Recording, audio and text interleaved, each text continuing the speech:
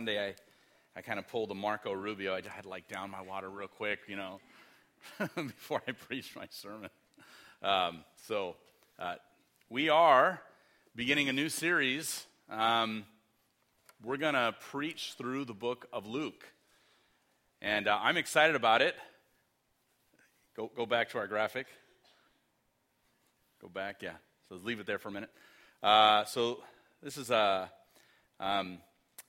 the title of our series through the book of Luke, the story of salvation.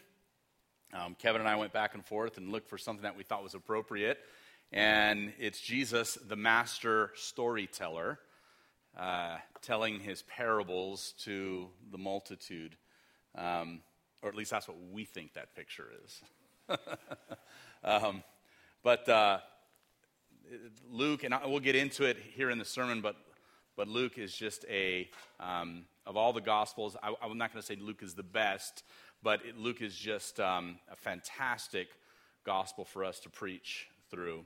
And Luke is often referred to together with its sequel, the book of Acts. So scholars and commentaries and theologians will write about Luke-Acts, because it was really just one work.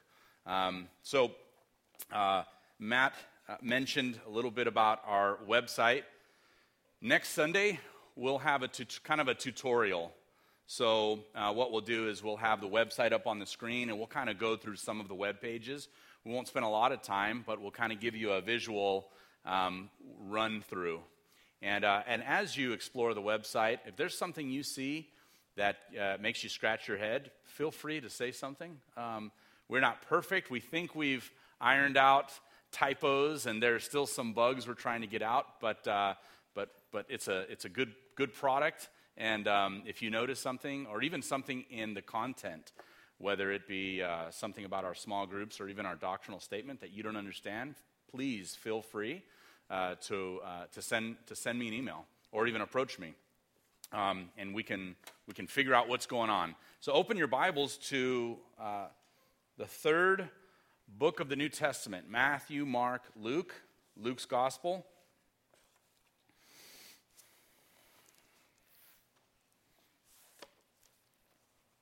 We're going to read Luke 1 through 4.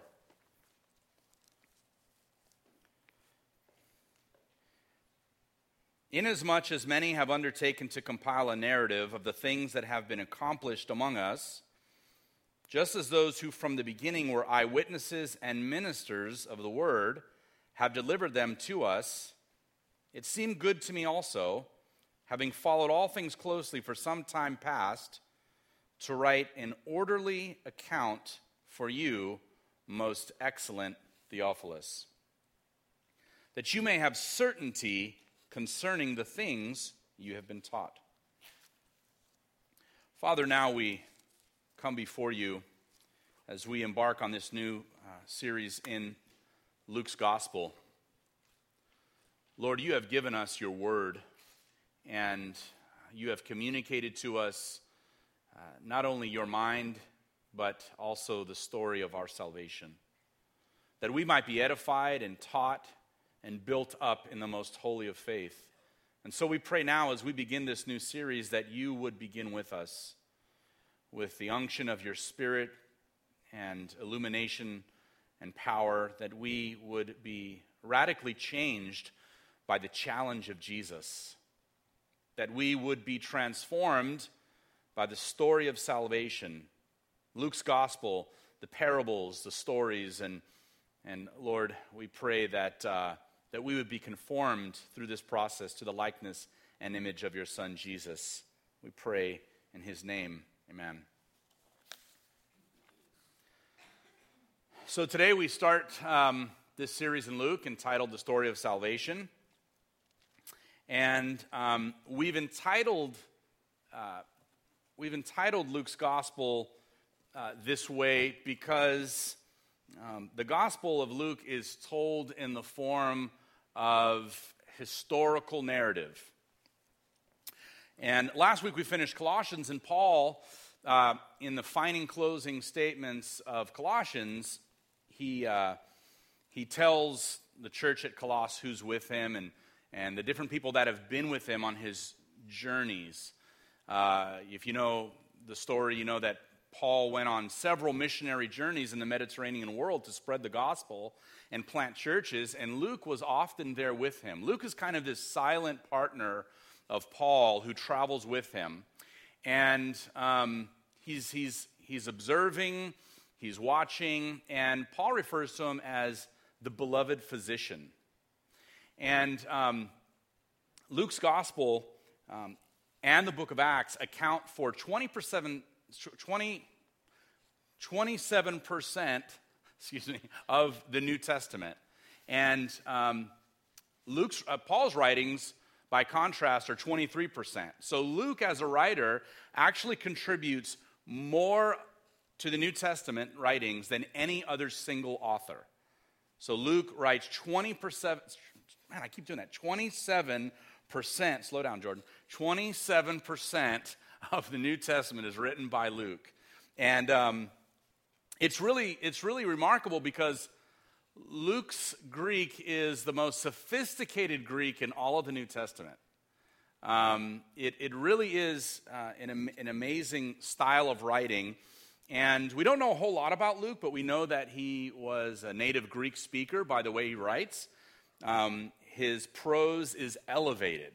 And just for you who don't know, you may think that all of the New Testament is monolithic in the books, but they're not. There are different styles, and even the Greek, the level and quality of Greek is different based on who wrote which book. So Luke, who's a native Greek speaker, he's educated, he's articulate, and he just writes these amazing sentences. And our text this morning is really just one sentence. It's broken into 4 verses, but it's really just one sentence.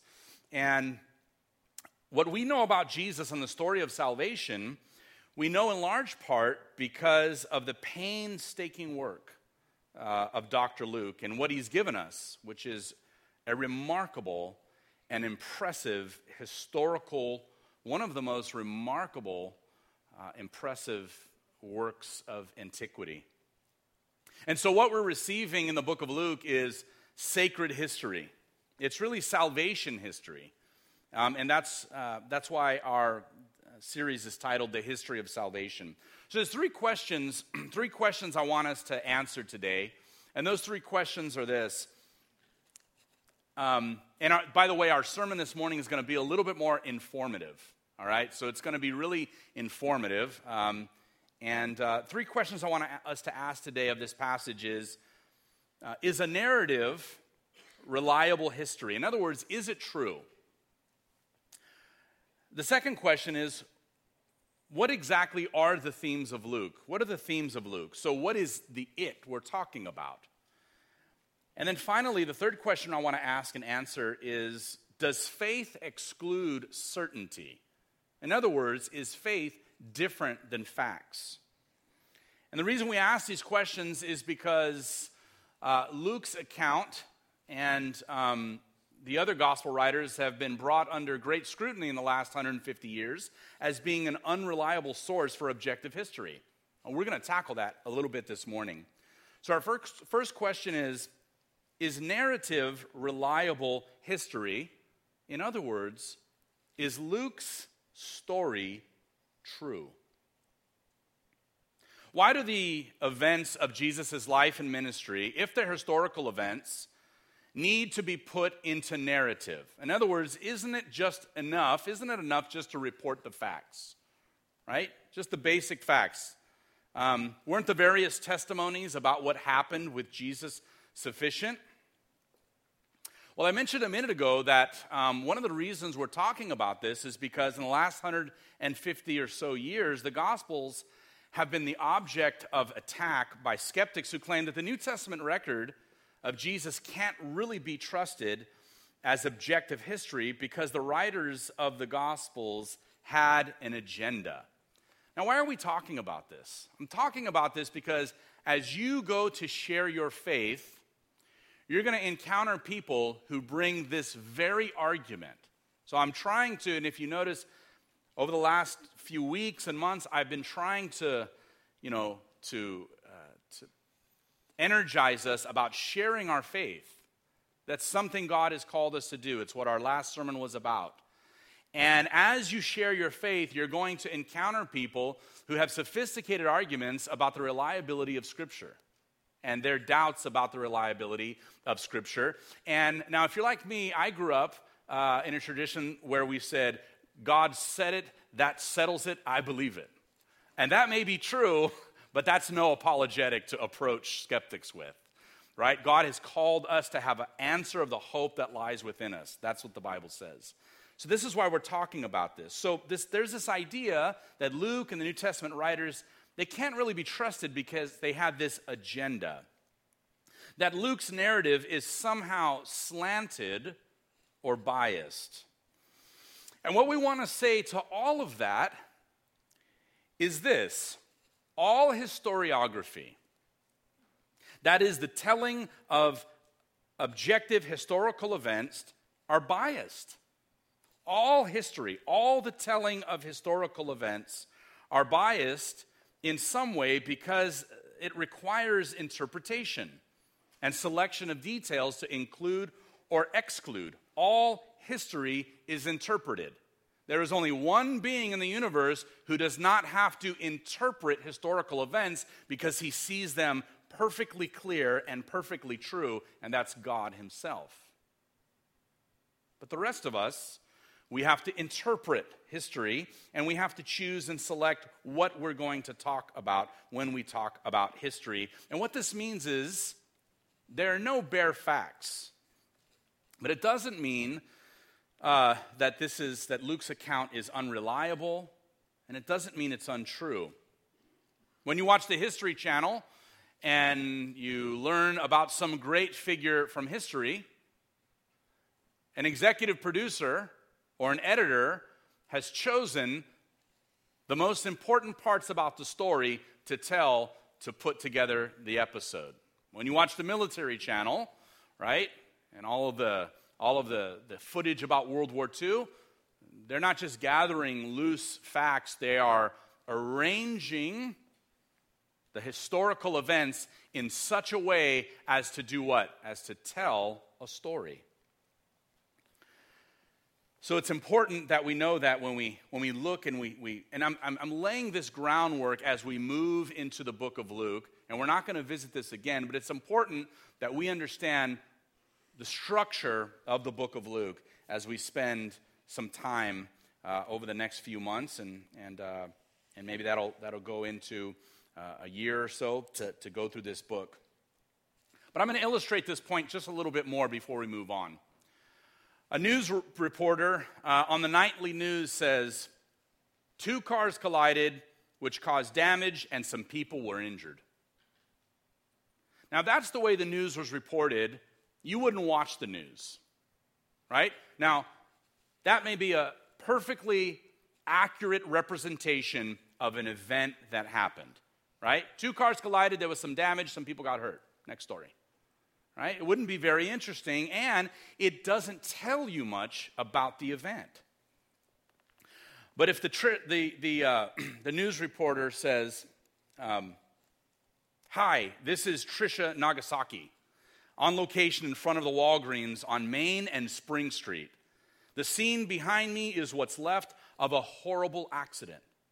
Miranda Thompson, mother of 3, was coming home late last night from the grocery store when a drunk driver, identified as Robert Gundry, a local attorney, was driving down Main Street after leaving a bar when he ran a red light, hitting Miss Thompson's car head on.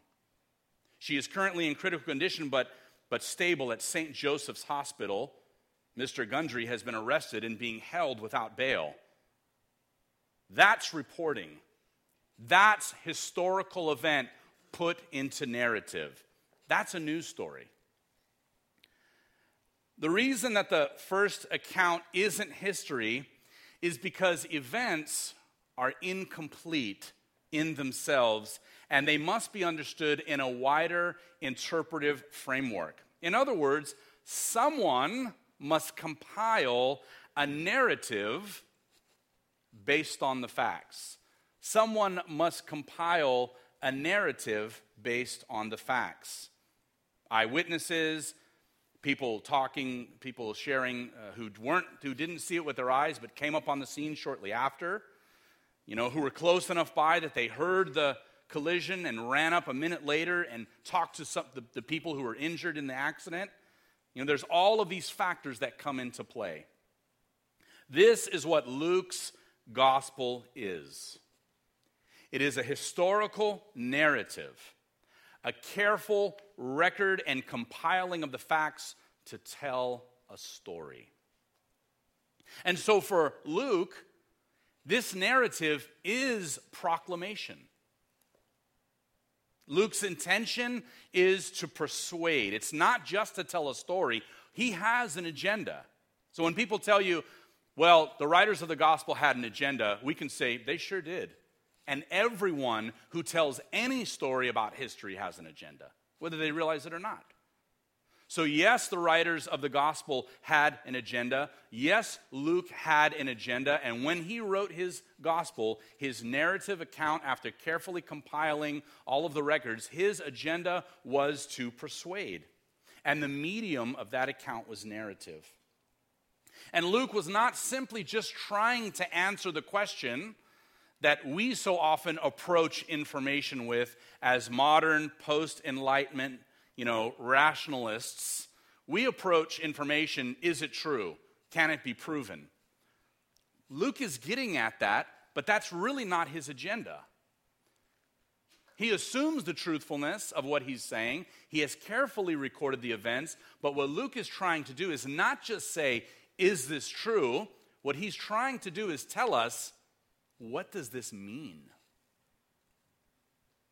Luke is telling us and explaining to us in his gospel what these events mean. He's not just giving us a record, but he's actually unpacking it for us. And that's what I want us to wrestle with this morning and going forward into the book of Luke. I want us to think about, what does this all mean for us?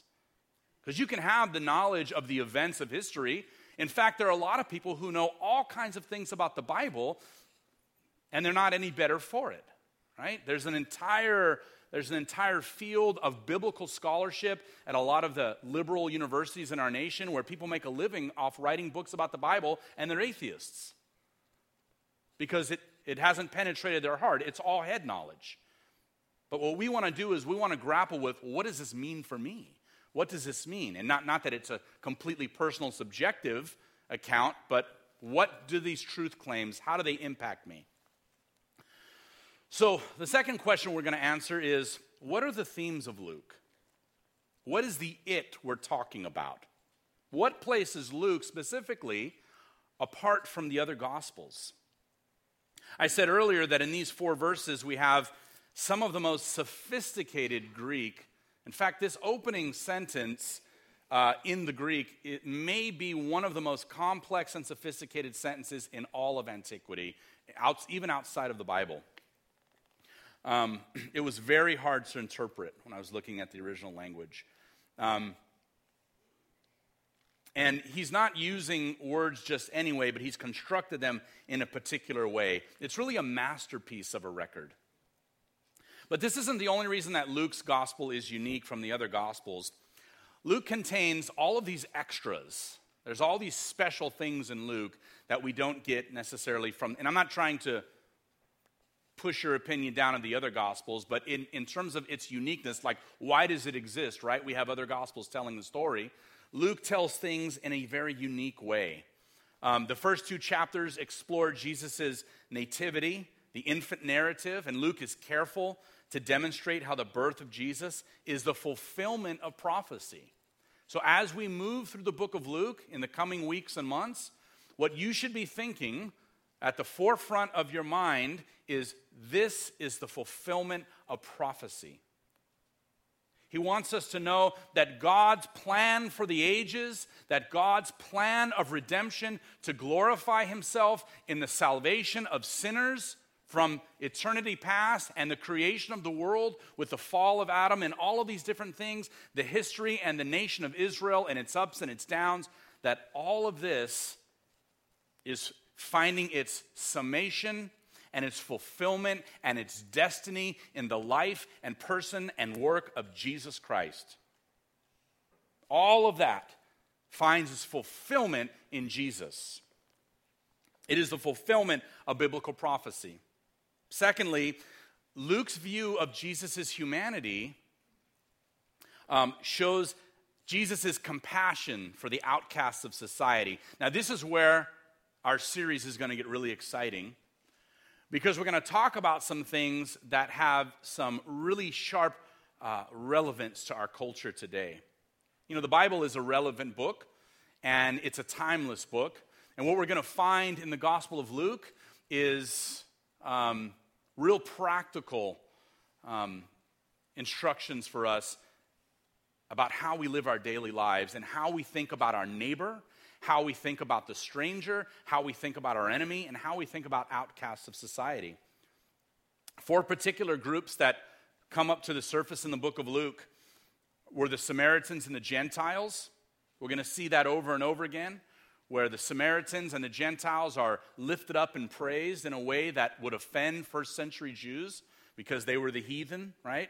They were unbelievers. The second group is tax collectors and sinners. The third group that Luke focuses Jesus' ministry on are women. And then the fourth group is the poor. Samaritans and Gentiles, tax collectors and sinners, women, and the poor. And it's in Luke's gospel that we get this term that every one of us in this building completely takes for granted, and that's the phrase Savior and the word salvation. It's found 8 times in Luke and 9 times in his sequel, the book of Acts, and it's not found anywhere else in the Gospels. This idea that Jesus is Savior is a result of Luke's writing. And in Luke 19 and 10, it really provides a 1-verse summary for the entire gospel.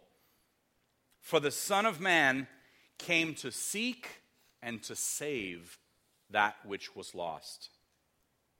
So there's all these extras in the book of Luke. And we can thank him for the story of Zacchaeus, the penitent thief, the marvelous revelations on the road to Emmaus after the resurrection, the famous parables. I would preach this book alone just for the parables. As a matter of fact, what got me thinking about preaching the book of Luke is I wanted to preach the parables. And I was talking with one of the elders, and we were talking about the Gospels, and we were talking about the parables, and we talked about just preaching one of the Gospels. And we kind of talked it out and decided that Luke would be a really good book for us to preach through. Luke, and if the Lord leads us that way, we'll go into Acts also. But the parables alone they just graphically illustrate Jesus as the master storyteller, which is that picture of our graphic. You know, Jesus is telling the story to the multitudes. He gives us stories like the Pharisee and the publican, the rich man and Lazarus, and the prodigal son. These all come from Luke. Luke has given us an incalculable gift, a beautifully structured, well-reasoned account filled with history and theology. And this next theme may be my favorite of all. This is a parallel key theme, the flip side of the coin of the theme of Jesus as Savior, and that's the demise of the devil. That's what Luke's gospel gives us. A key theme in the book of Luke is the demise of the devil. Jesus' healings and his exorcisms and miracles are meant to clearly demonstrate that God is in charge of this world, not Satan. His sovereign plan to fill the earth with his glory will not be thwarted. And so, in the first verse, it says, "Inasmuch as many have undertaken to compile a narrative of the things that have been accomplished among us, just as those who from the beginning were eyewitnesses and ministers of the word," what Luke does is he cites precedents. He says, this is the way a story is put together, and I've relied on others who have told the story by writing things down, and I've also investigated the oral traditions. So the things that other people have written down, which could possibly mean some of the other Gospels and other writings that existed at the time, and the oral tradition. In fact, in the ancient world, it was just the opposite than our culture today. In our culture today, we commit things to writing and we trust everything that's written down. And if somebody gives you a story, you may not trust it, but if it's written down, you're more likely to. In the ancient world, it was actually just the opposite. Stories were carefully told in an oral tradition, and people passed down information orally. Now, a few weeks ago, I addressed this and said, the modern skeptic says, well, you ever played the game of telephone? By the time it gets to the fifth person, the story is completely muddled. Well, that's not true if you're talking about something really, really important. If I say Mary dropped a can of green beans in the Walmart parking lot, by the time it gets to the fifth person, it may be Mary dropped a bottle of, or a can of corn in the Target parking lot. But if someone says, my mother who had 2 weeks to live was miraculously healed of cancer, by the time it gets to the fifth person, it does not become, Susie went to McDonald's and got an order of fries, because of how important the information is being communicated. Sorry, Susie, it's just a name that came out. We have a Susie here, for those of you that don't. So Luke has good authority for the things that he writes. And he says he himself was not an eyewitness, but he consulted others who were. And what he's saying is this. This is what Luke is saying. I've reviewed all of the written material and oral testimony, and what I'm giving you is solid historiography. What I'm giving you, you can trust. I have consulted all of the resources. I've listened to all the eyewitness accounts and testimonies, and I have carefully gathered all of the information, and what I am giving you is trustworthy. And then he gives his qualifications. He's done thorough research, and in verse 3 it says, so it seemed good to me also, having followed all things closely for some time past, to write an orderly account for you. In other words, I've given you an excellent, trustworthy record of the events, and what you're receiving is accurate. So as you move forward, I want you to have confidence as we move through this series that what you are hearing about the life and ministry of Jesus Christ is accurate. An orderly account. It's not a chronological account. He's not just simply telling events one after another, but it is an orderly account. And it's a grouping together of the facts that they might assault your heart and mind to have maximum impact. That's what he's saying. I have gathered and assembled this information so carefully so that it might have the maximum impact on you who read it and hear it. And then finally, he states his purpose. He says that you, Theophilus, may have certainty concerning the things you've been taught. The Greek word taught here is where we get the word catechesis. In fact, the Greek word is actually catechesis. So that's where we get the word catechism from. And what he's acknowledging is that Theophilus, this person he's writing to, has heard something about the gospel. He's been taught something about the life of Jesus, but he lacks something else, right? Remember Apollos had been, had known the ways of the Lord, but needed to be showed more perfectly the way of the Lord? Well, this is kind of what Luke is doing. Luke is giving Theophilus, who has been taught things about Jesus, a comprehensive record and of the life and ministry of Jesus and the gospel of Christ. And what's interesting is, in English, the word certainty is in the middle of the sentence, but in the Greek, it's the final word of this whole long sentence, verses 1 through 4. Just so you know, the verses are not part of the original, right? The apostles, they didn't write in verses. Someone came later on and put, verse 1 and verse 2 and verse 3. And they're not always in the right places, but that doesn't matter here. This is one long sentence, and the word certainty is the goal. The entire sentence, everything that Luke is saying in these 4 verses, culminate in this word, certainty. So in the Greek, it's the last word of these 4 verses. And that is the purpose. His purpose is that there should be certitude about the gospel of Jesus Christ. One of the things that empiricists, people who want, scientific proof for everything, like to do is say that there are facts and then there are values.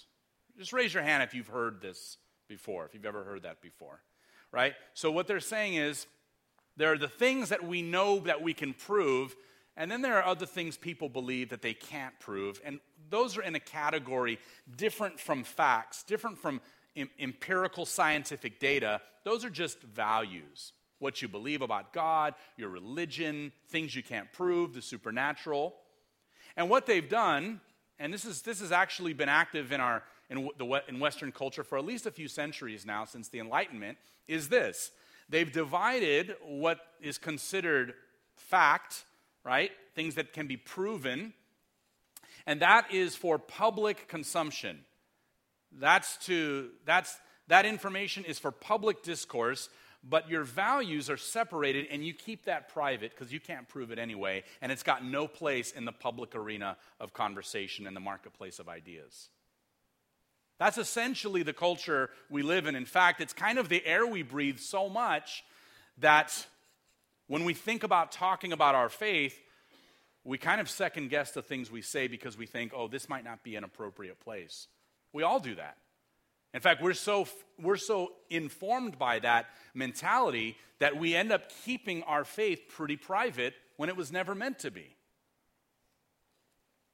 Luke is eviscerating those distinctions. The idea that there are these two different ways of thinking about the things you think and believe. Theophilus was apparently someone who had heard the reports about Jesus. He had been taught in bits and pieces, and Luke's purpose is to give him absolute certitude. Luke's purpose in writing is that we might be certain in what we believe. We should reject the idea that as Christians and people of faith, we have to admit that we could be wrong. Sometimes it seems like it's showing humility to, when you get in a conversation with someone, and I've actually had this conversation before with skeptics who will say, I just want you to admit that you could be wrong. And I thought it was kind of like a good, humble thing to do, to say, yeah, sure, I could be wrong. But Luke is counseling us actually otherwise. That this account, the story of your salvation, the gospel of Jesus Christ, who he was, the things that he did, the miracles he performed, his mission in the world is absolutely rock solid, certain. You may doubt it, but that doesn't mean it's to be doubted. It is absolutely certain. It happened. It cannot be wrong. It's verified by the testimony of not only Luke, but even the other gospel writers, and history bears out the facts of the gospel of Jesus Christ. It is true. That's what Luke's point is. It's true. We can have certainty, not in some empirical sense, where we put 2 chemicals in a petri dish and we look at it under a microscope, that kind of certainty. That's a different kind of certainty. And only a small amount of data in the universe actually works that way, right? All facts are not mathematical facts. All facts are not physical facts, right? You put one 2x4 next to another 2x4, and now you have 2 2x4s. All information doesn't work mathematically. It doesn't work that way. And that's helpful for us to know that there is a certainty that we can have when we read as we move into the book of Luke. Jesus' life and ministry and fulfillment of God's plan for the ages is the most certain fact of history you will ever know. If you're here today and you are a believer, you've been filled with the Holy Spirit, this is the single most certain thing you will ever know. The Spirit bears testimony of it. History bears testimony of it. Eyewitnesses bear testimony of it. And your life bears testimony of it. Let that knowledge strengthen you and strengthen your witness and your testimony of Jesus to your neighbors and your friends and your family and coworkers and strangers. Let's pray. Father, Lord